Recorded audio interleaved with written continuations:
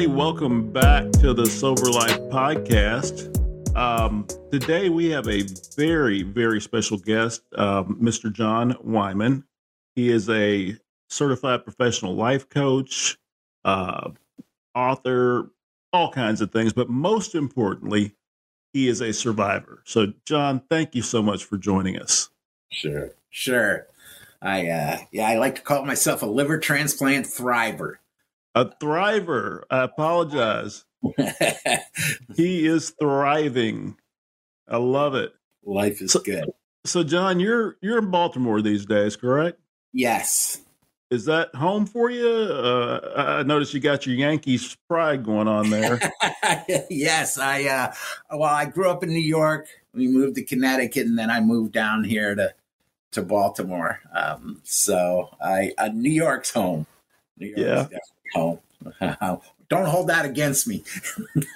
Well, being an Astros fan, it's a little tough, but you know how that goes. My brother was a neighbor of yours, I get then. Yeah, was he down this way? Yeah, he was there for years, yeah. Awesome. So, John, if you don't mind, and I guess we'll just kind of start at the beginning. You grew up in the New York, Connecticut area? Yeah.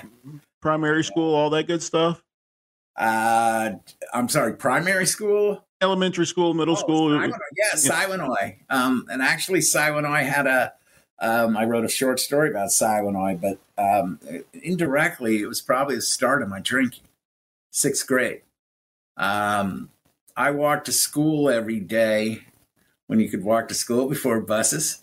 It was Mark Lavielle, Mike Morrissey. We'd walk to school together every day. And in the springtime, near the end of school, a couple weeks to go, they came up to me and said, "We can't be friends with you anymore because we like girls now and you're not cool enough to." And they walked away from me. Ouch. And I was alone, and I was stunned by it. Fast forward to the first week of junior high school. Friday night, there was a bonfire. I was a shy kid. Well, I'm sure we all know what liquid courage is. I went into my parents' liquor cabinet and poured a little bit of everything into a bottle with a little soda. It was probably the worst tasting thing ever. I didn't care, but I got that liquid courage so I could talk to the girls. I did and made a fool of myself, but I learned the benefits alcohol there allowed me to talk to people and connect with people, or so I thought. Fast forward to high school, very pivotal time. I went to a prestigious private school, the place called the Hill School. And what I took away from that education was 28 grams in an ounce. That's what I learned from the Hill School, where, by the way, I won't be political, but Trump Jr. went to the Hill School. Wow.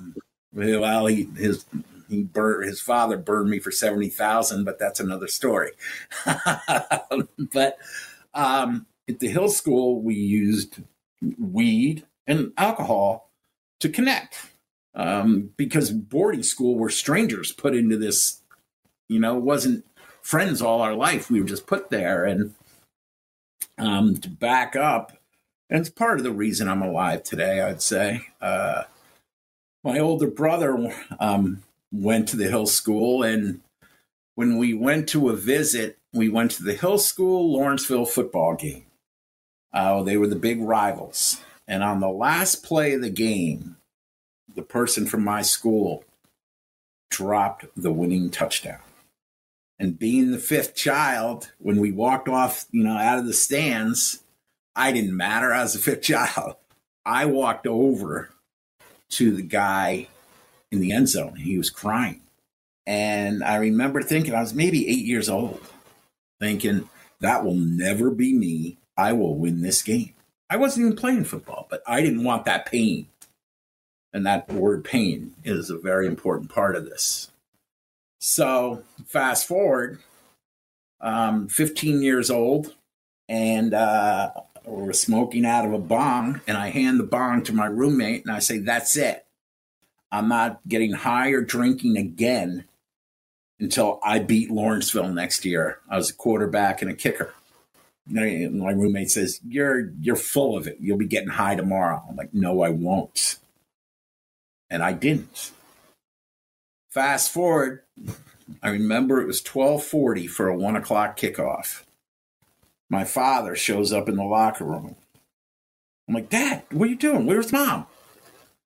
And he said, well, that's why I'm here. I want you to know your mother and I are getting divorced. Mm. And I'm like, you're telling me this now? Are you serious? And by the way, the divorce happened because my father basically left my mother homeless on the streets of New York City to marry his secretary. So game comes, and as I said, I was a quarterback and a kicker, and I ended up kicking the winning field goal to beat Lawrenceville. And one of the emptiest feelings that I've ever had in my life was looking in the stands for my mother and not seeing her. You're damn right I got hammered that night. I got drunk that night and, went back to that behavior. Through my parents' divorce, I connected through alcohol and lies. Literally none of my friends, bar friends aren't friends, knew what I was going through. And to fast forward and make it scary, for 5 years, I kept that secret about shame about my parents. Fast forward to my marriage and my divorce. For 5 years, no one knew. I repeated the pattern. And again, I connected with people through alcohol. I was alone. I was alone in, as I look back, so many areas of my life. And the way I connected was through drinking. It was, I was not the person who ever needed a drink. I needed connection. I will tell you, in high school, with my parents' divorce, I was a Bruce Springsteen fan.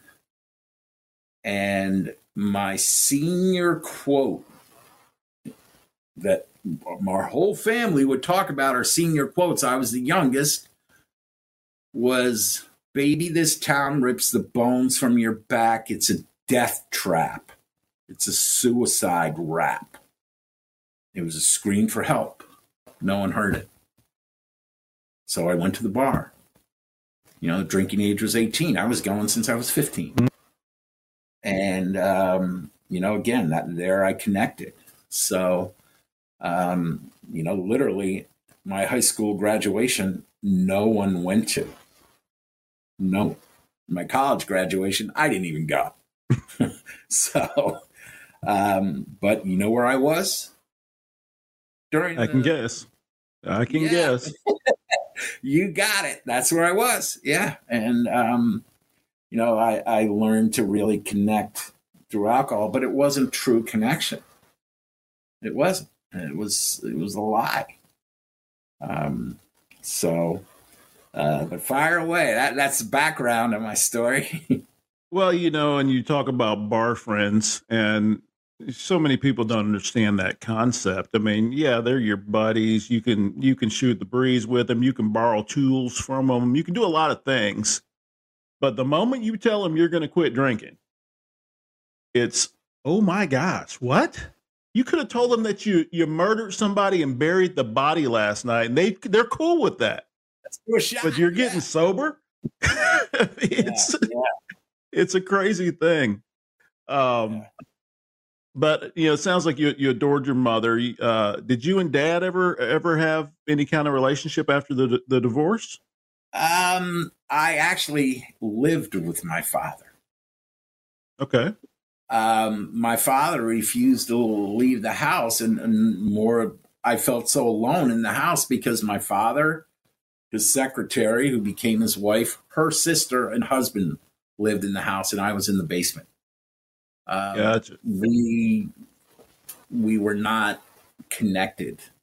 No, we weren't connected. And my parents' divorce was 5 years. And it was ugly. It was very, very ugly. And again, it was like, I loved them to death. Well, loved my mom really to death, but I can't remember, as I'm thinking about it right now, them ever asking me for a report card. Yeah, that's tough. I mean, I know my father never asked, "How am I doing?" In college. I know that he never asked that question once. My conversations with my mother, as I started to get into the field of psychology, I worked in a adolescent psych hospital, and I worked with one of the best in the world, a guy by the name of Dr. James Masterson. And when my mom wouldn't vent about my father, one of the things my mother would say to me, because she was so hurt, if you love me, you go home and tell your father what a piece of shit he is. And I'd be like, okay, Mom, I'll do it. And I did. I'd go back. What'd he say? He didn't care. He didn't say anything. Well, then go do it again. It was useless. But when we would talk about this field of psychology, she said to me something, and I literally just realized it in the past few years. She said, John, you have a gift. You see people. And I didn't understand what she meant, but in my sessions, when I work with couples, I can literally describe like what they're saying. Like, and they're like, how do you know that? Like, well, you told me. But it's, and in the consequences in drinking, my mom drank too much because of her pain. A lot of, like, when I was in this field and loved it, I remember wanting to get my PhD and getting married at 22. And basically the reason is don't be like your dad. I gave up everything. Don't be like your dad. Don't be like your dad. As I started to feel the pain, I drank. Again, the drinking was a way to hide the pain. It was, I didn't feel pain when I drank. Yeah, it's sometimes that release that we're after, just getting away from the world. And, it's such a horrible way to deal with that pain, but it's easy and it's available. Oh, well, and maybe I'm jumping ahead a little bit, but one of the things this guy, Dr. Masterson, told me was, he said, John, you got to realize in treatment 6 months before they stop lying. And it's not they went to one grocery store when they went to another. It's the stuff we don't want to admit. When I share my story, like, I was given 2 months to live, full liver failure. And I just stopped drinking. And people would ask me, how'd you do that? You didn't go to AA? No, I didn't want to die. I didn't want to die. That's all. I didn't want to die. It's a lot of motivation. Well, it's a lie. The reason I didn't want to die was because I thought dying would hurt. The pain of it I've been escaping pain all my life. And there it was again. And I'm literally one day thinking about this, going, yeah, it was a pain. It wasn't dying that scared me. It was the pain. That's I've never heard it put quite that way. There's a lot of reasons people don't want to die. Yeah. Oh, yeah, it was pain. But talking about your liver, and you mentioned that you were given 2 months to live. How did all that come about? What brought you to that point where either you sought treatment, were you getting a checkup, or did you start feeling bad? Well, I'm embarrassed, but I'm going to be honest. My father was a doctor. I had my first physical when I went to the emergency room for stomach pain. And after 4 hours of testing, they told me I was in complete liver failure. And if I kept doing what I was doing, I'd be dead in 2 months. So, but one of the things, what do you do when that happens? And I'll never forget, my mom was an incredible inspiration to me. She had lymphoma, and she had a 3-year battle. And I remember walking out of the hospital with no insurance and thinking, wow, 2 months, what do I do? And I thought, well, if I can be half as strong as my mom, I'll be fine. I can do that.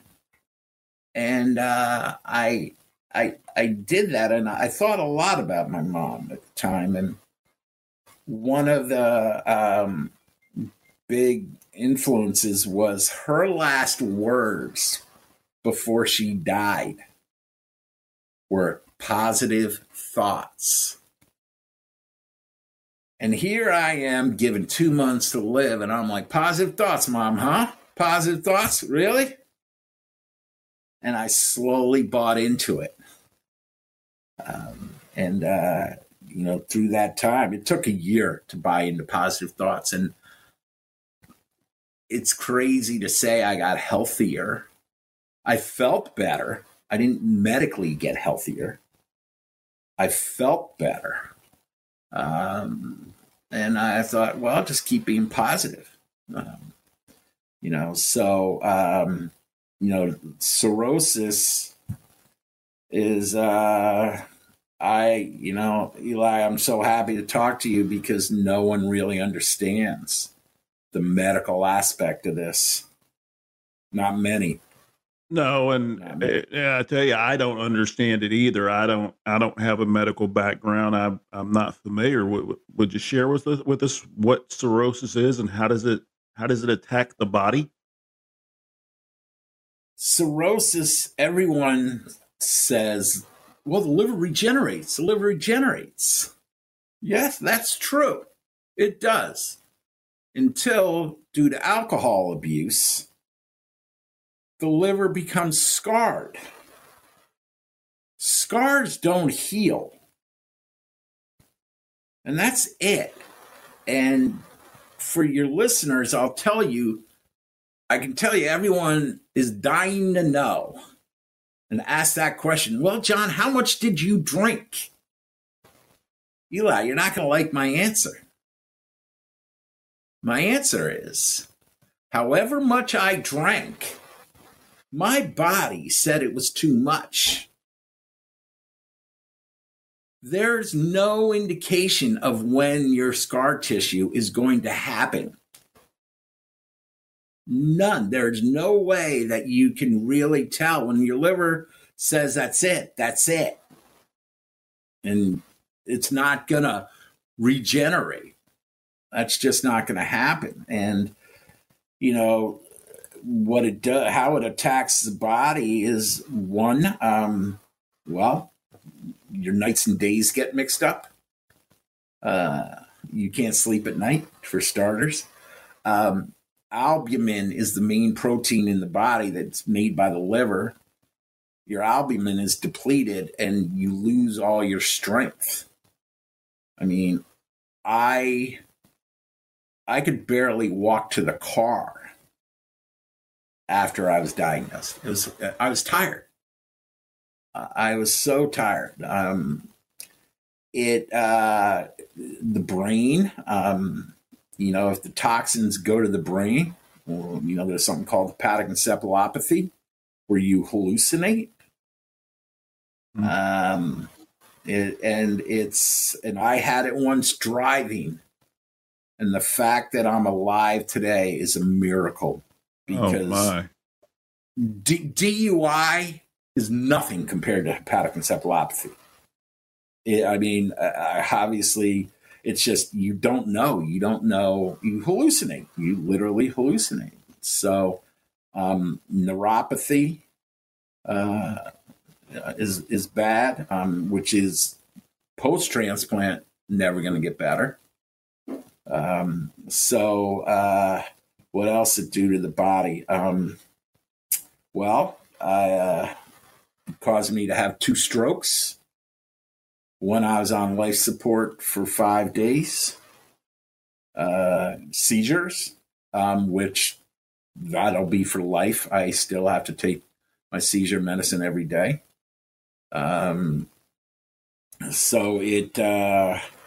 The consequences of the fluid,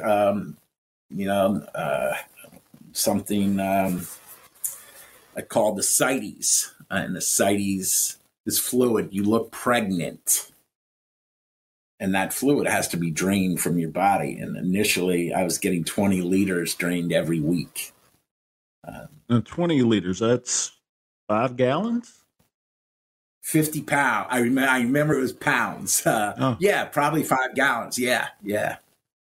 It was a lot. And then it would go 20 liters instead of every week. It would go every 2 weeks, every month. And I had to have a procedure called TIPS, which was transjugular intrahepatic portosystemic stent.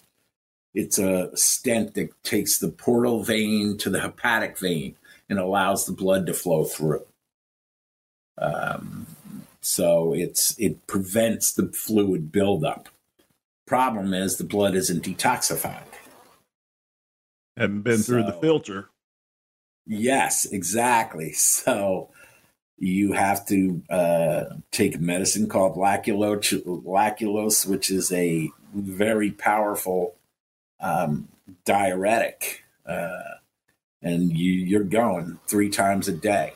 Oh, by the way, when you have cirrhosis, your body shuts down. You're not able to go. I am proud to say, too much information. Yeah, we like TMI. I sat on the toilet for 13 hours and I couldn't go. Oh, goodness, John. Yeah, it was, literally walking to the car was a struggle.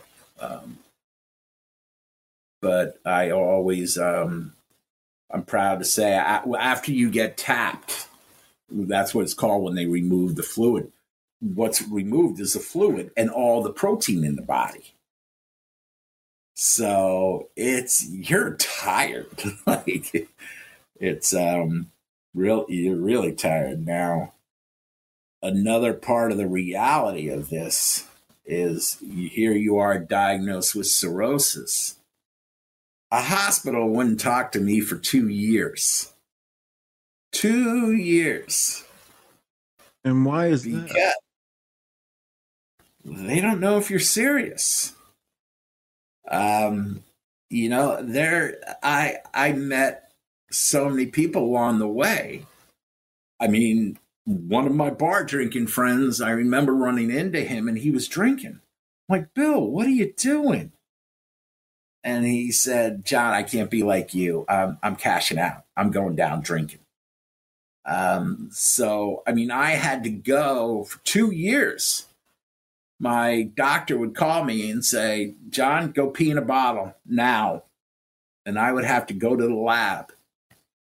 And if one test came up bad, we're starting all over again. So it took 2 years, hundreds of positive or negative tests. uh, to prove that I was serious. And then you get evaluated. I went to Penn in Philadelphia, and I'm very biased, but I think they're the best. And Dr. Shaked, I'm in front of 12 doctors, asked me one question. John, you messed up your liver. Why should we give you one? And it was pretty cool. I guaranteed him I was going to make it to that table. Guaranteed. Dr. Shaked, there's no doubt in my mind. Little did I know that I had 2 strokes and seizures in front of me. I didn't know that, but I guaranteed him I was making it to that table.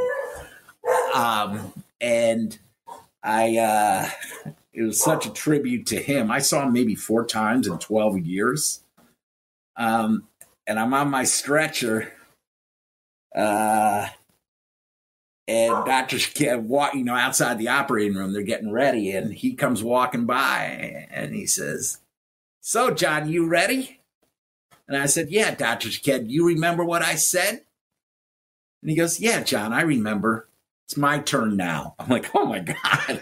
I couldn't believe it that, I was like, this is going to be easy. And by the way, that surgery was a total of 24 hours. 18 hours, there was some bleeding. They went back in 6 hours. They went back in for another 6 hours. And they found cancer. Yeah. John, I mean, wow. Now, was the cancer able to come out with the liver? Oh, there's comforting words for you, Eli. We think we got it all. We're not sure, though. So you have to get tested every 3 months for 5 years. I don't know. You see this little thing right here? I hope it's not related, but it's cancer. Now, liver cancer, skin cancer, somehow they're related, but I'm more prone to it. So far, so good. My tests have been good, but every 3 months, I got to get tested. And a month before, I'm thinking, is this the time? It's now we're at 3.5 years. And every year that goes by, it lessens the chances. But it's 5 years of, struggle. John, that is, wow. That's a lot. It really is a lot. I mean, you are a living, breathing, walking miracle. At the end of the day, why do you think that is? Why are you still here? That's a great question. I honestly, I think I'm here. I reached out to you because I love your podcast, and thank you. I don't, I've always wanted to get people to stop this and stop drinking and be honest about why you are. And there's so much help out there. And again, people don't realize the medical consequences of cirrhosis. They don't get it. And it's, again, I always say no one wants to go through what I did. But with that being said, getting cirrhosis and being given 2 months to live is probably one of the best things that ever happened to me in my life, because it allows me today to really value life. I drink my morning coffee outside on the water, and sound crazy, but the other day I stared at a butterfly for 5 minutes. It's like, oh my God, that is so cool. Look at that. It was really just, I have such an appreciation of life today. And I love to connect with people in their pain. Um, we don't have to be alone. We don't have to be. There's help, and it's.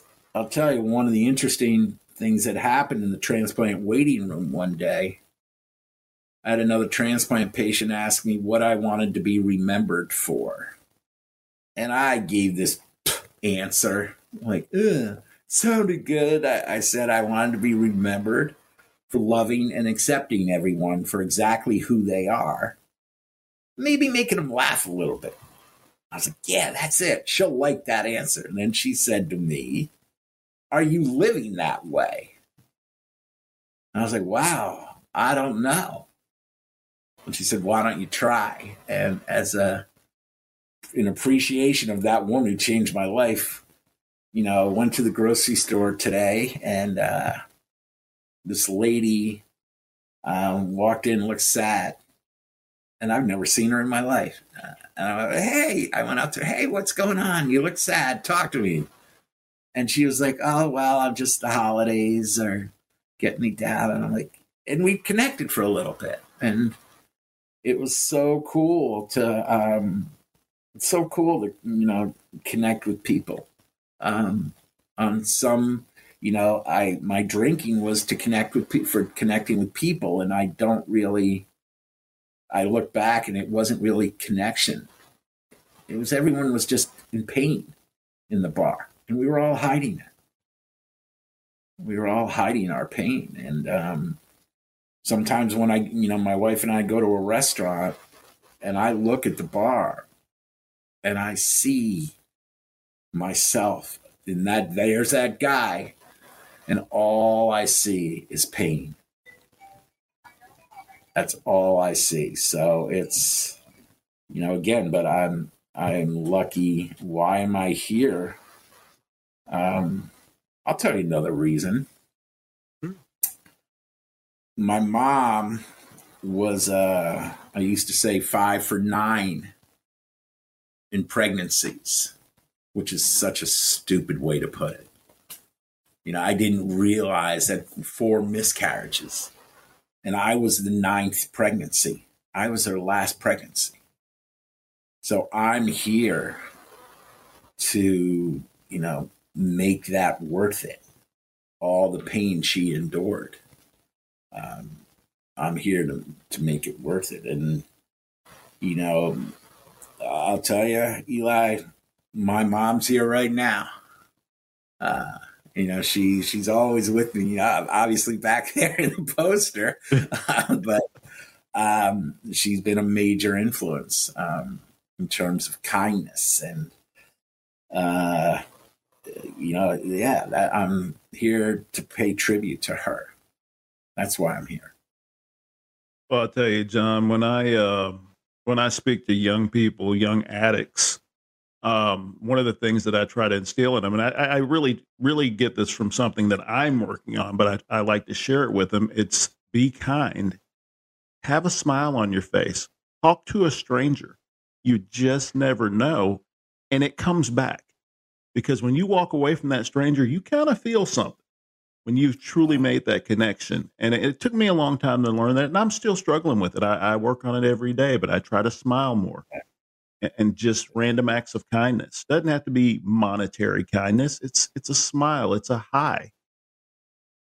I love, I have no life, so I go to the grocery store a lot, but I love when a person takes their card out to their car and they got to wheel it all the way back. I go get it. I'm like, no, I got it. You get in your car. I love doing that.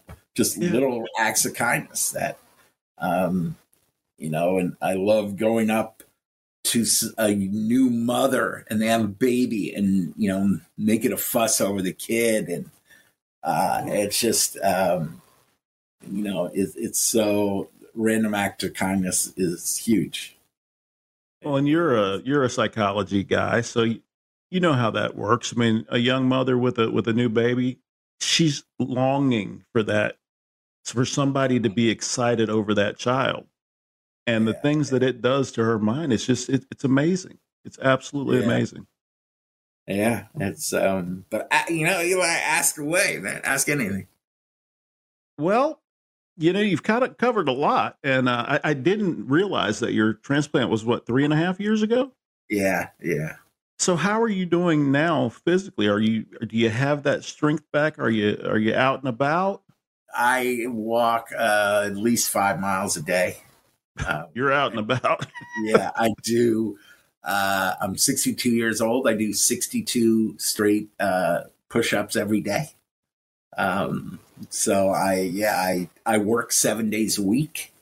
I began working at 7:30 this morning. I'll be working till 10:30 tonight. That's awesome. Now I find time, live on the water, go on the boat. I promise you, down in Houston, if you ever think the world is coming to an end, it's not. It's me on the boat singing. You think we're being attacked? It's John again. He's out on the boat. It's me singing. So not very well.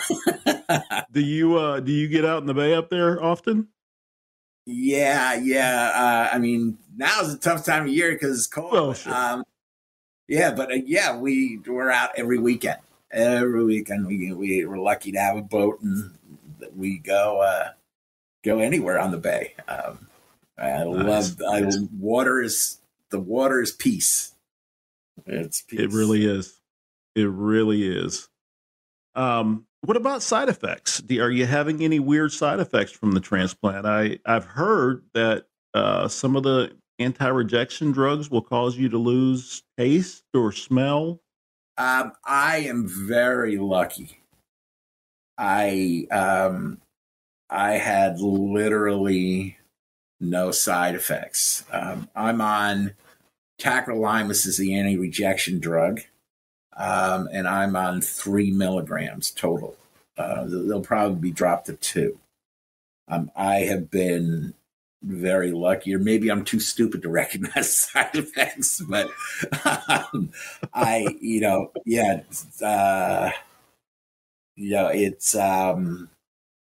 no food things, nothing like that. I really very lucky. John, Very. you are. I've already said it. You're a miracle. It's absolutely amazing. I don't think I've ever talked to another transplant patient that's been, nah, I don't have a thing. I'm good. I don't think I've ever heard that.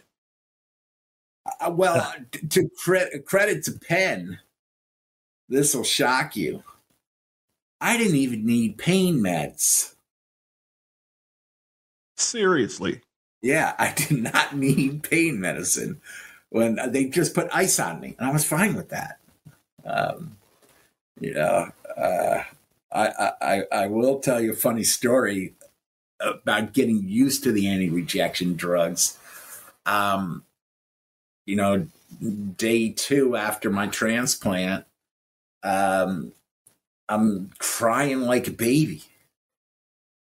And, I'm just crying. And I'm thinking, well, maybe I'm happy, whatever, about this. I don't know, but I'm crying like a baby. And the next day, the nurse's aide comes in and says, hey, John, it's time for you to get up and sit in the chair now. We need to get you up and moving.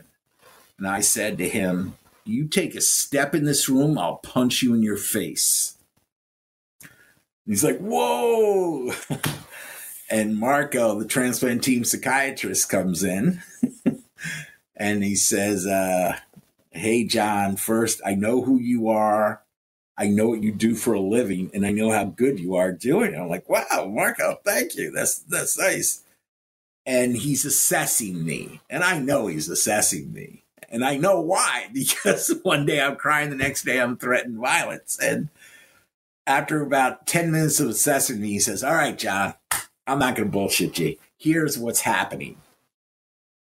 We are trying to get the anti-rejection drugs, the mixture, right. And we're struggling. But what's happening is whatever change we make, because we're making changes every day, sometimes twice a day, you are reacting immediately to what we're doing. I don't know how you're doing it, but you're reacting right away. And it's happening so fast. We can't keep up with you in terms of, communicating it to the staff. It's helpful that what you're doing, but it's happening so fast. The staff thinks you're nuts. And it's like, we're almost there. We almost got it right. So just be a little patient. I'm like, I'm fine. Tell your staff they're the ones that got to be patient. And so, he started asking me about my practice, and we had this great conversation. But, it was getting used to the medications takes a little time. But I was, I think, discharged 7 days after my transplant. I mean, it was... you just get right after it, don't you? Yeah, well, it wasn't, let's go back to the beginning. The reason I stopped drinking, it was so easy, is because I didn't want to feel pain. Penn did such a good job. I didn't feel pain. I didn't feel it. They did a phenomenal job. It was such a great experience. And it was during the Philly riots and COVID. My wife couldn't be there. Yeah, she couldn't be there. I was alone. Ironically, I was alone, but it was good alone this time. Yeah. John, that's just an amazing story, and I really appreciate you sharing it with us. One other thing that I did want to get into before we go. Sure. Your practice, it's Life Bridge Coaching? Yes. I'm a marriage counselor. I've created a model that I received and I'm recognized nationally. I don't believe in our model of, oh, Eli, you're saying something important right now? Really? I need your credit card. Get out. I don't believe in that. I can do it, and I do it on occasion when they want that. But what I do is I charge per session, not per hour. And what that means is whether it be Zoom, because I work all over the world, or in person, I want to end better than it began. And I really don't care how long it goes. Typically, it goes about 3 hours, and it flies by. Flies. And in addition to the session, between sessions, both people can call anytime they want. I met with someone last night. The husband called me on the way to work this morning. If we talk for an hour, it's included. And the reason is that this is your life. And I just can't sit there and say, time's up, gotta go. It's really, and basically what happens is you get further faster. So most couples I see, they've talked to lawyers. We're about to. I'm Gottman trained, John and Julie Gottman. There's a science to what makes marriage work. And mysteriously, if you follow the science, it works. And I'll be authentic and tell you all the science. Nah, I think it's nonsense until I do it myself. And literally 100% of the time when I make the decision to do, for example, there's 4 behaviors that predict divorce at a rate of 94%. Criticism, defensiveness, contempt, stonewalling, which 85% of men shut down. We stop. Woman escalates because she wants resolution. If those 4 behaviors are fixed, mysteriously, marriage is a lot better. To give you an example, I'm a critical person. My wife and I ended up in therapy because she's late all the time. And one day she's late and I'm pissed. She's going to come walk in the door. You're late again. You never do what you say you're going to do. You always have excuses.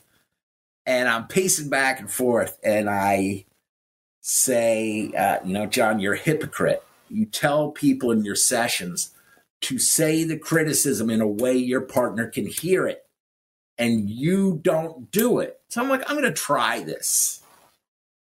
And she comes walking through the door, and I say to her, honey, when you come home on time, I don't worry that you got hurt at your job, at a job. I really worry about that.